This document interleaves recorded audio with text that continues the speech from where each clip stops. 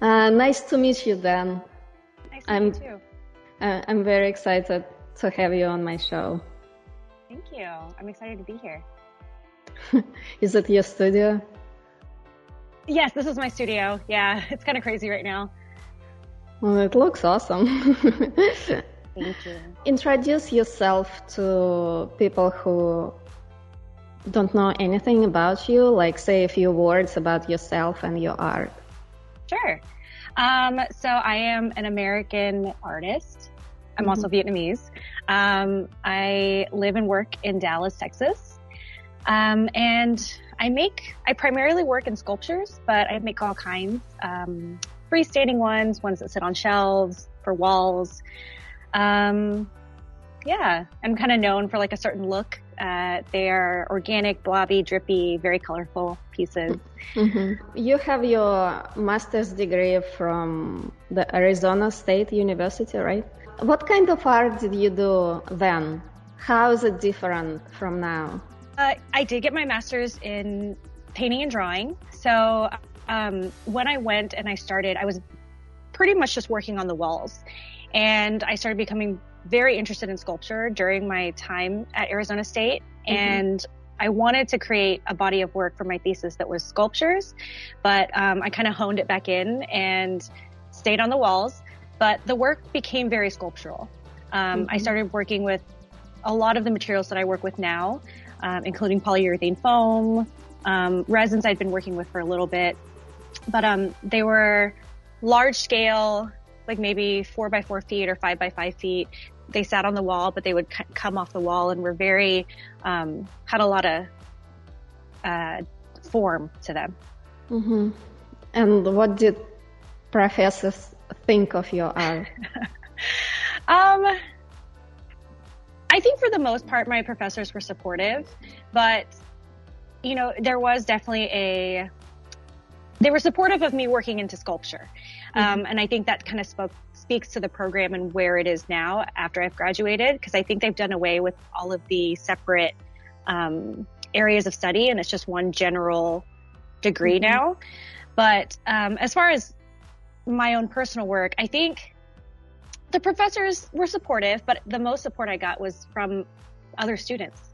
Yeah, when I did my thesis show, it was the feedback from the work that I presented was just so positive, and people are just really, really excited about it. So that made me, it made me feel like I had done something right.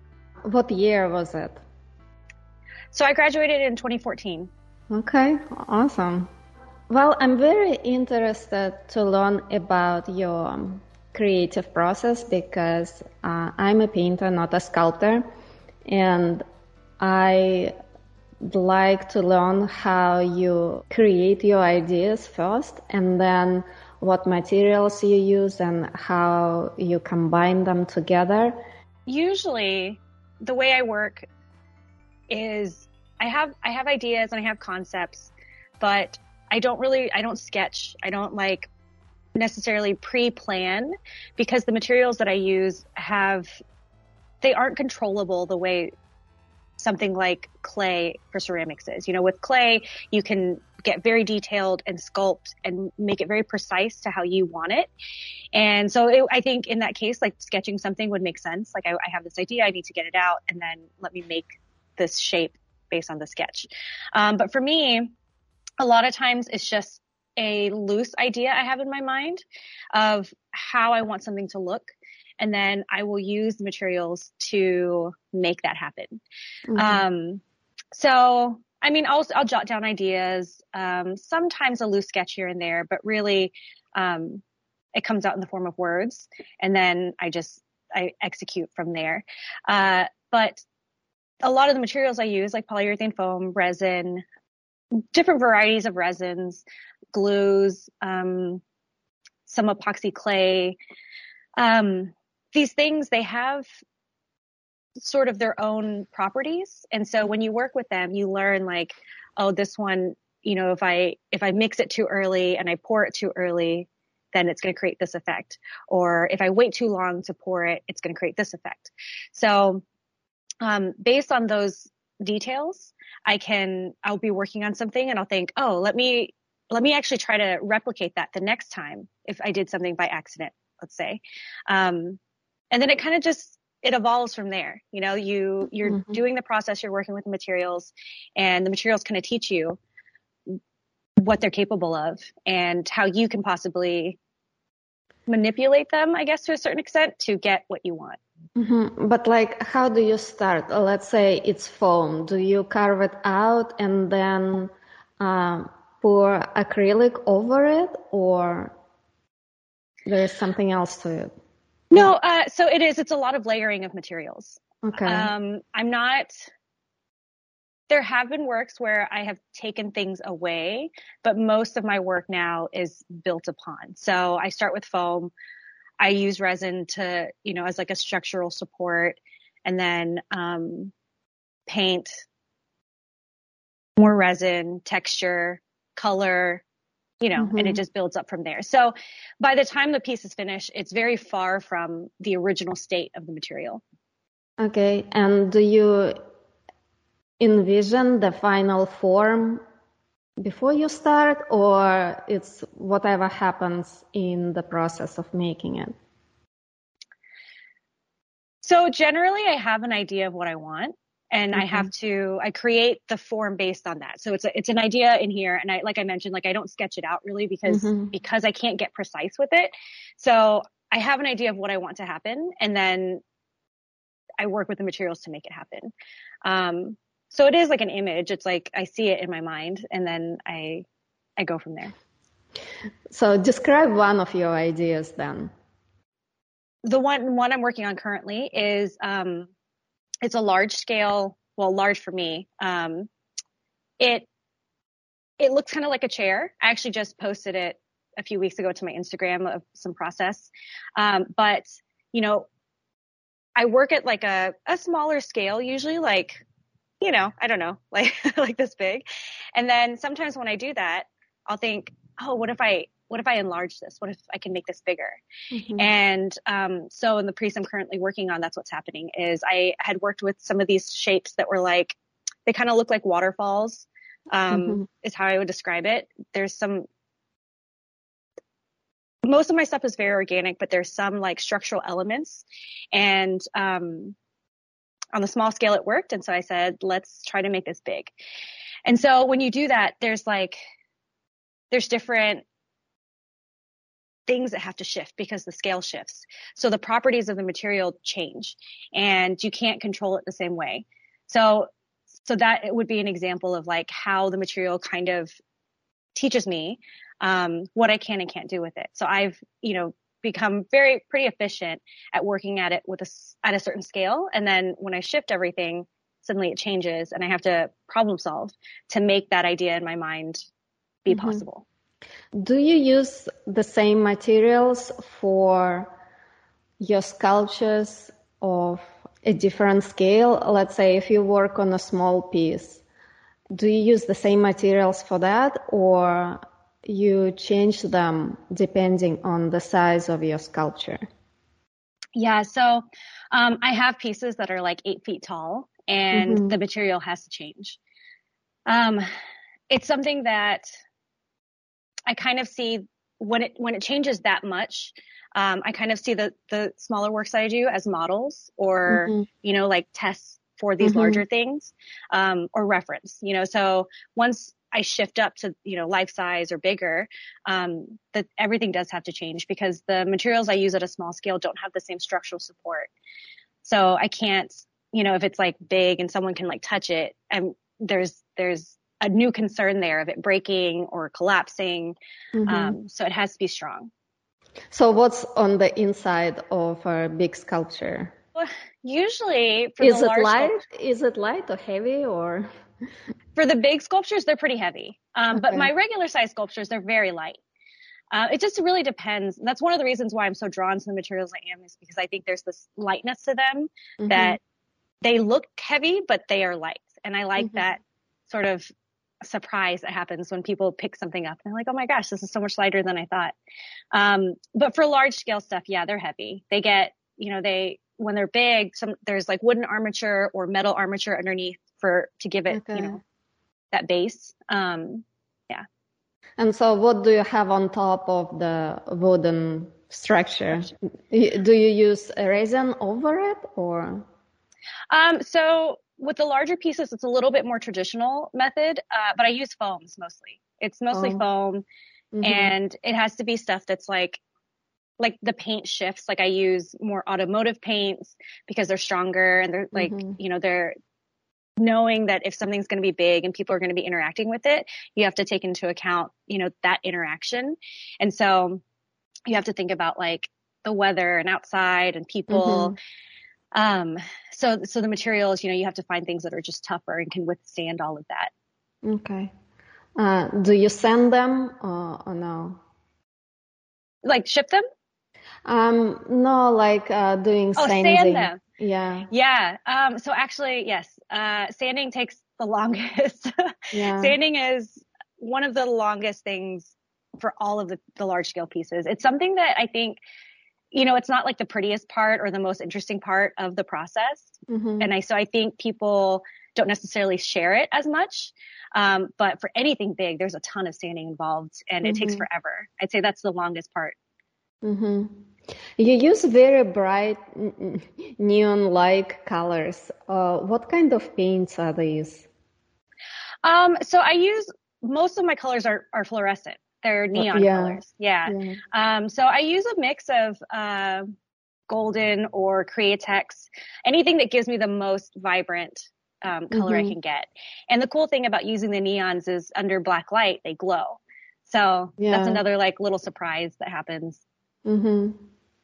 I think it's the most exciting part about the sculptures because they have such bright colors. And I like how they flow one to another. Mhm. It's beautiful. Do you want to mention any specific brands of paints? Yeah. So golden is my main one. I love Golden main golden. one? Yeah. Okay. Yeah. I've tried other brands, but golden really, I mean, they're one of the best. So they've got Mm-hmm. it unlocked and they have a really wide range of colors. And, when I use them, of course, I mix my own colors too. So it's nice that they have a wide range of fluorescence because it's not, like fluorescent colors, there's issues with them too because, they're not light fast. So Mm-hmm. when they sit in the sun for a long time, they'll start to Mm-hmm. fade. And I think golden has been one of the best for like longevity. Yeah, yeah, it's a very good, yeah, Mm. very good brand. What about your resin? What kind of resin do you use? So I use a mix of stuff. It just depends on my needs. But my favorite is art resin. I really, really like art Mm-hmm. resin. It has a Okay. good amount of flexibility. And so that's nice sometimes when you need something to have, if you need it to be able to have some give. When you use a resin that's too hard, it can crack very easily if, you Mm-hmm. drop it or something like that. So art resin's really nice. I also really like this brand called Entropy Resin. They are I believe it's like an offshoot of West Systems, which is a really established brand of resins. They're used in Mm-hmm. everything. But Entropy Resins uses the excess from West Systems. So it's they call it a bioresin because it's like recycled material. They're Mm-hmm. repurposing it.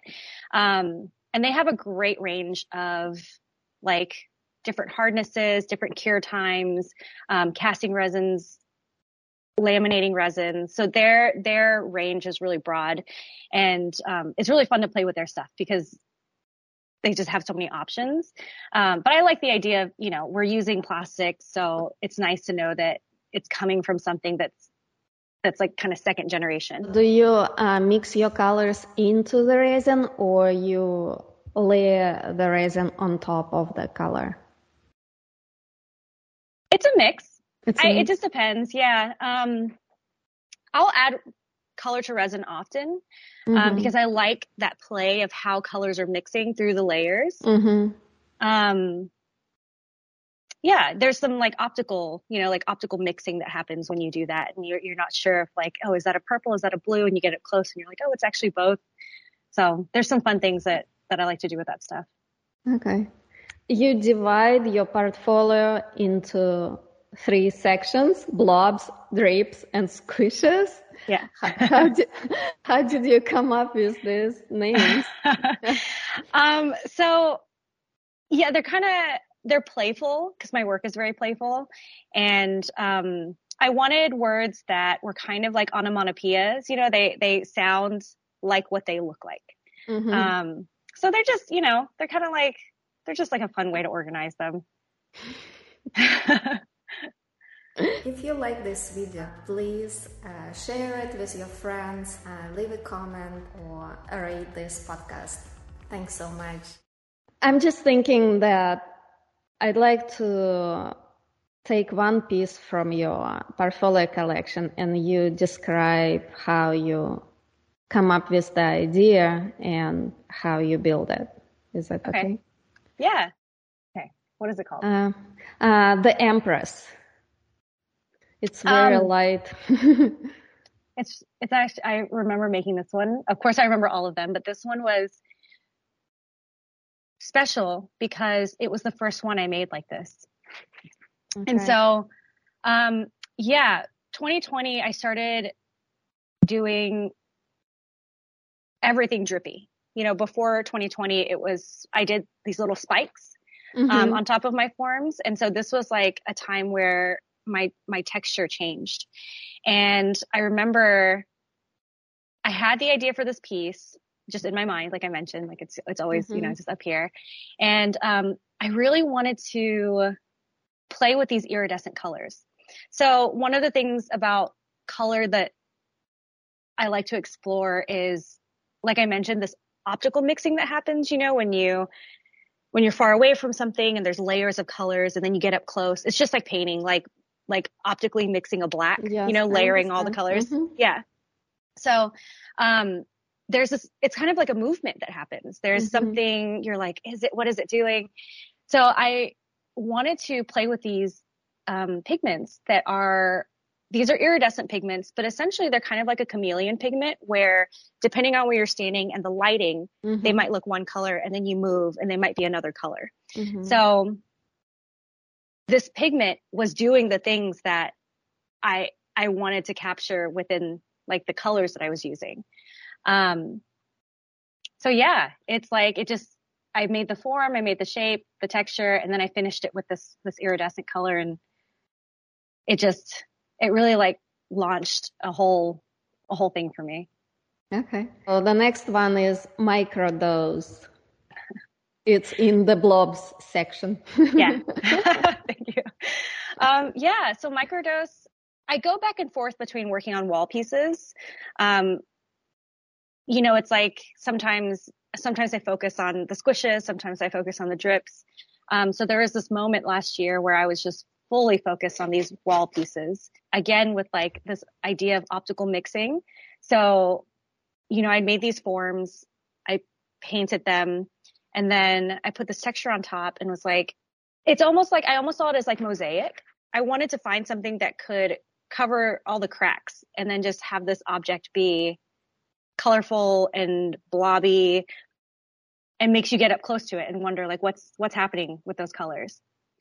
I'm currently working on some different things, but along in the same vein. So a lot of the pieces that I put up on my website this is more of a portfolio, and they're pieces that were kind of catalysts or important moments in what I was doing. So then they spark more, after the fact. I want to ask these questions, but you don't have to answer. Okay. I can just cut it out. Okay. If you don't want to answer. Okay. Is it the influence of mushrooms? Oh, absolutely. Yes, okay. For sure. Yeah. So, a lot of the things that I've been thinking about have to do with perception and reality. And, in my career, when I was first being interviewed for my work, everybody was like, oh my gosh, like they're so psychedelic. Your work looks like it's influenced by mushrooms or acid or whatever. And for me, those things have been very influential in my life and in just for me as a person. But my work was never directly about those things. So I never was making work about trips, or like things that I saw, but they come out. They just naturally, because it informs who I am. So of course it's going to come out in the work. So for a long time, I didn't like address it in a direct way. But last year I was like, I just want to open those doors fully and go all in. So yeah, for sure. Okay. Because it's obvious, Yeah. Yeah. What did you learn from your trips? What did it give you? I've had some very intense trips. One of the first times I took it, I was in college. So I was in like my early 20s. And I think that was the first time I was able to actually see with my eyes the connectedness of everything, all living things just together. Me with another person, with my cat, with the trees, with the grass, everything. Everything was alive. And so to be able to see it was amazing. It really just connected it all for me and made me more sensitive to life, I think. So that was a big lesson. And then I had a really intense trip where I mean, it was like an ego death. Like I died. And that was so heavy. I can't verbalize the trip itself, but what I can say is coming back from there it was like I was piecing together this reality. So when I was coming back, I was like, I remember having thoughts about my mom, but then not understanding what mother meant, or like family or love, relationships. Like it had to start to like piece itself back together in order for me to come back into this form, which was amazing because, what was on the other side it was just simple. It was just nothing, but it was really beautiful.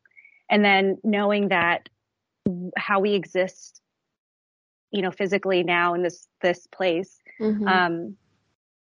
is a sort of construct, and I think there's freedom in knowing that.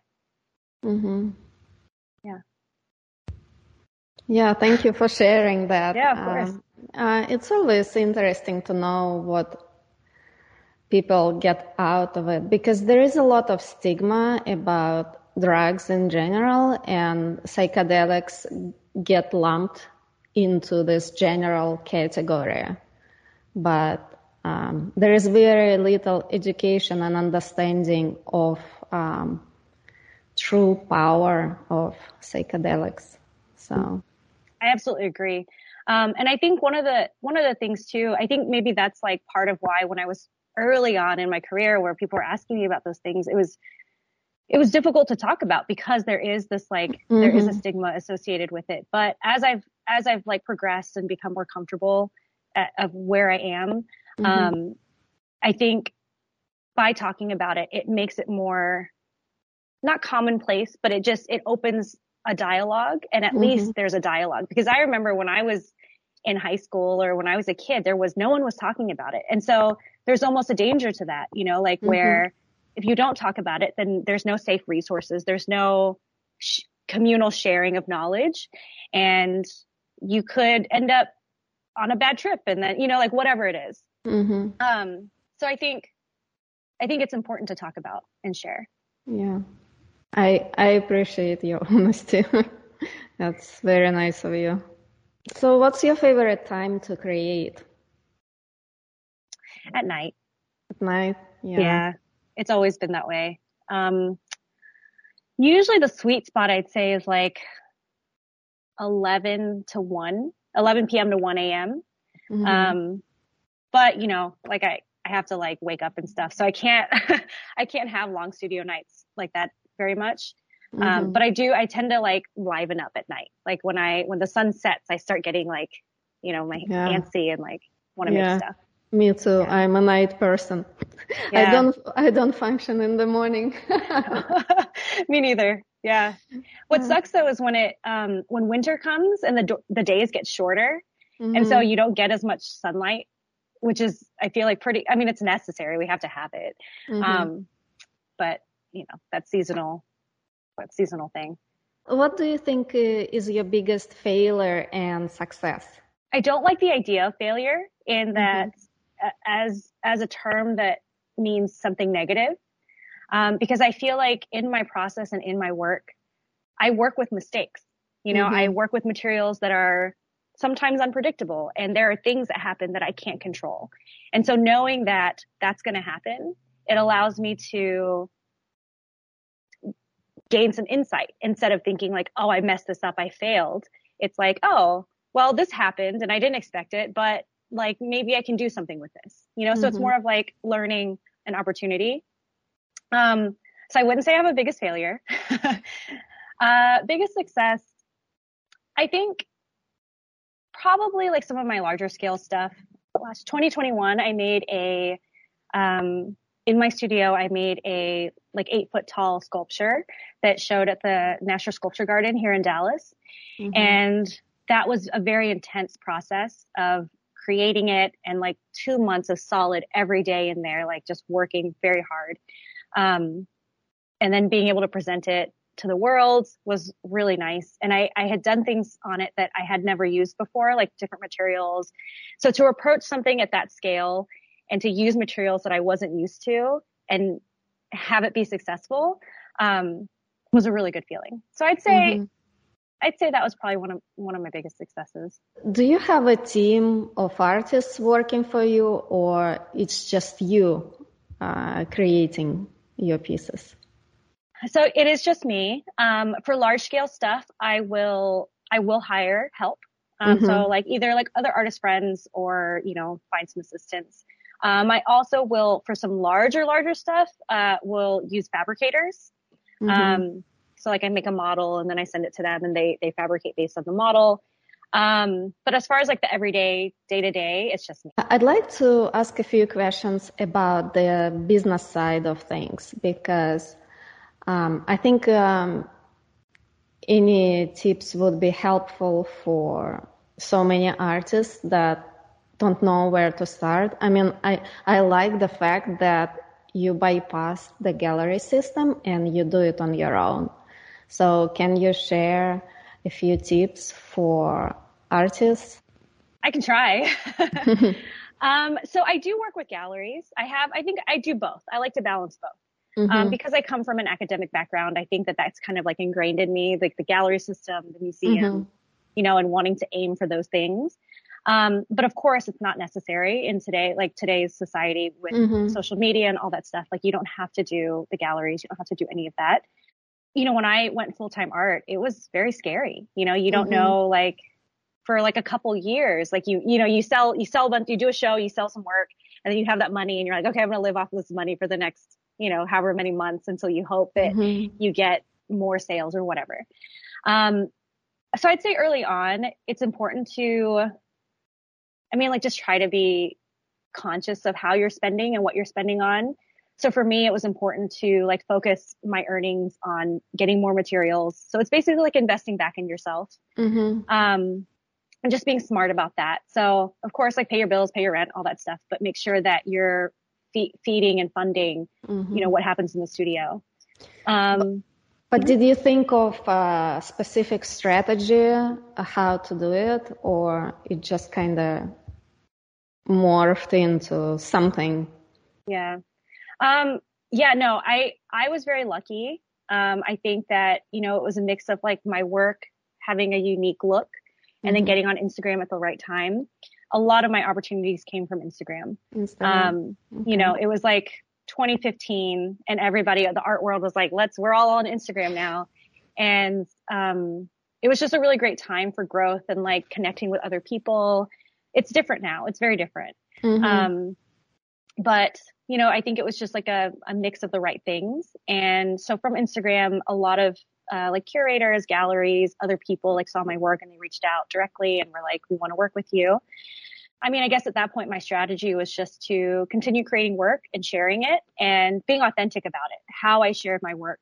It wasn't about, for me, it was never really about like getting views or likes or anything like that. I would I would do something in the studio and I thought, oh, like I really like this moment. I want to share this moment with other people, and maybe they like it too, you know? Mm-hmm.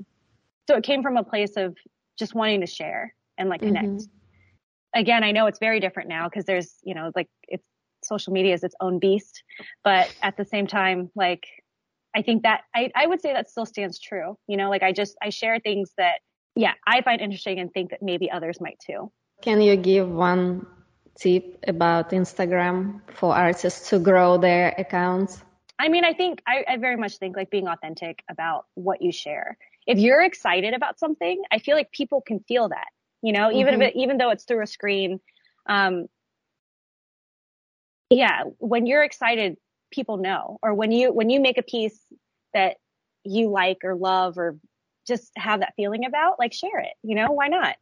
And you just don't know what happens. So I think that's the other part too, is not being as self-conscious about like, if it's going to get likes and views and all that stuff. You just do it, and maybe it happens. Who knows what the algorithm wants, you know, but,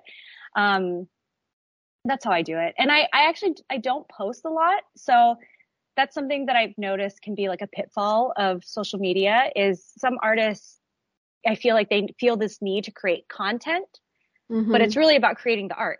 You need to create the art. And from that, you may get content to share. But I think it's easy to start looking at it the other way, where it's like, oh, I need to create things to post.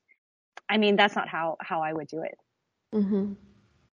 What do you think of AI art? I think I'm still sitting in what that feels like, or what I think of it. I've played around with some of it, like Midjourney, which is really, I mean, it's cool. It's fun. Like, I think it could be used as, at least for someone like me who makes physical sculptures, it could be like a great jumping off point for like if I type in something like a prompt and it pops something up that's like, oh, that's so weird. Let me see if I can make that in real life, you know, like, so it could be like a springboard or a place to brainstorm. But as far as like how it will affect the art world or digital artists or any of that stuff, like, I don't know. AI, it feels like it's like, there's like something bigger that's going to happen, you know, like it just feels like it's at the precipice of something. I don't know how to feel about it. How do you feel about it? I think it's a tool, and it's a fantastic tool. I think it's not at the point of replacing traditional artists, because the resolution is too small, and it remains digital. But I think it can help people illustrate certain ideas or books or something else. But yeah, it's difficult to figure out the end result of it just yet. Yeah. But I'm not threatened by it. That's the thing. Yeah. I mean, I've played around with ChatGPT, which is so cool. Like, it's the access to information. You know, we have Google and all that stuff, but then to have this thing that talks back to you essentially and like gives you information is really, really fun. Yeah, I can see the use for ChatGPT. It's gonna replace a lot of manual labor. You know, it's like a research tool. So I think it's fantastic. I can't imagine what's going to happen in a decade from now. I know. Well, I think about like, you know, when people who have hit like 100 years old, and you like those interviews that they'll do with like people who've lived a whole century, and they ask them like, what's the biggest technology, or what's the biggest change? And people will be like, oh, going from like hand washing clothes to the washing machine, you know, or something like that. But you look at the growth of the exponential growth of that from like 1900s to 2000 or whatever, right? Like it's insane. So for us, we're in it. And I think absolutely like in 10 years, I don't even know what it'll look like. When I studied in school, we had black and white photography, you know. Yeah. Yeah, I remember submitting portfolios with actual slides. Exactly, slides. Yeah. Why do you think art is important? I think it's a very human thing. I think making art, wanting that need to create is an important part of like living.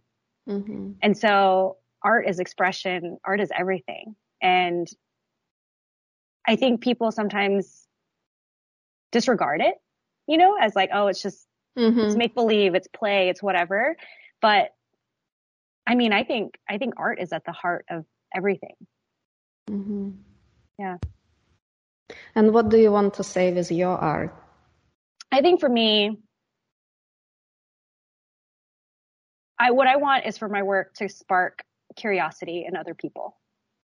I think, of course you can look at my work and just think like, oh, that's a beautiful object. It's eye catching, whatever. But my hope is that someone looks at it and thinks, oh, well, what's that made of? Or what is it? What is it? And that just that question of what is it? There's a questioning of like reality and existence in it. So just like, I think for me, I want that kind of like embracing of curiosity. Mm-hmm. Yeah, thanks for sharing. That's a very sweet answer. I like that. You mentioned you're Vietnamese, right? Are you the second generation, or how did you come to the country? We immigrated here. Okay. My mom and dad were refugees from Vietnam, and they, I think they left Vietnam in 1986 or 87. And I was born at a refugee camp in the Philippines. Oh, wow. Yeah. And then we came to the US. We came to Texas in Houston, where my dad already had some family. Yeah. So I had like a green card for a long time, and I'm Russian. That's why I'm asking. When did you come here? In early 2000s. So it's been over 20 years living here. So. Did you go to school in the U.S.? Both. First I studied in Moscow, but then I got my art degrees here. Who is your favorite artist? Some of my favorites. I mean, of course, like James Turrell. When I think about the artists that I love the most, it's always about the experience that I have looking at their work. And so a lot of the artists that I love are like installation-based artists because they're creating environments, they're creating experiences.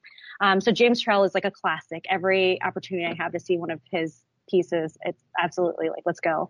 Oliver Eliasson, who I saw his, I don't think it was maybe it was a retrospective, but it was at the Tate Modern in London. I saw it in 2019.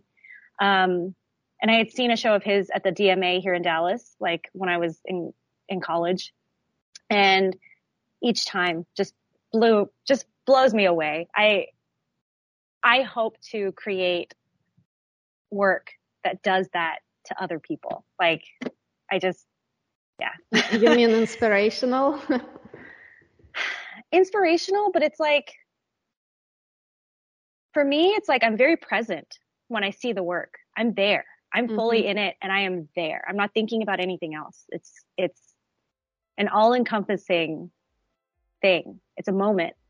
So it is inspirational when I reflect back on it, but at the time, it's just like there's nothing else, I see what you mean. Okay.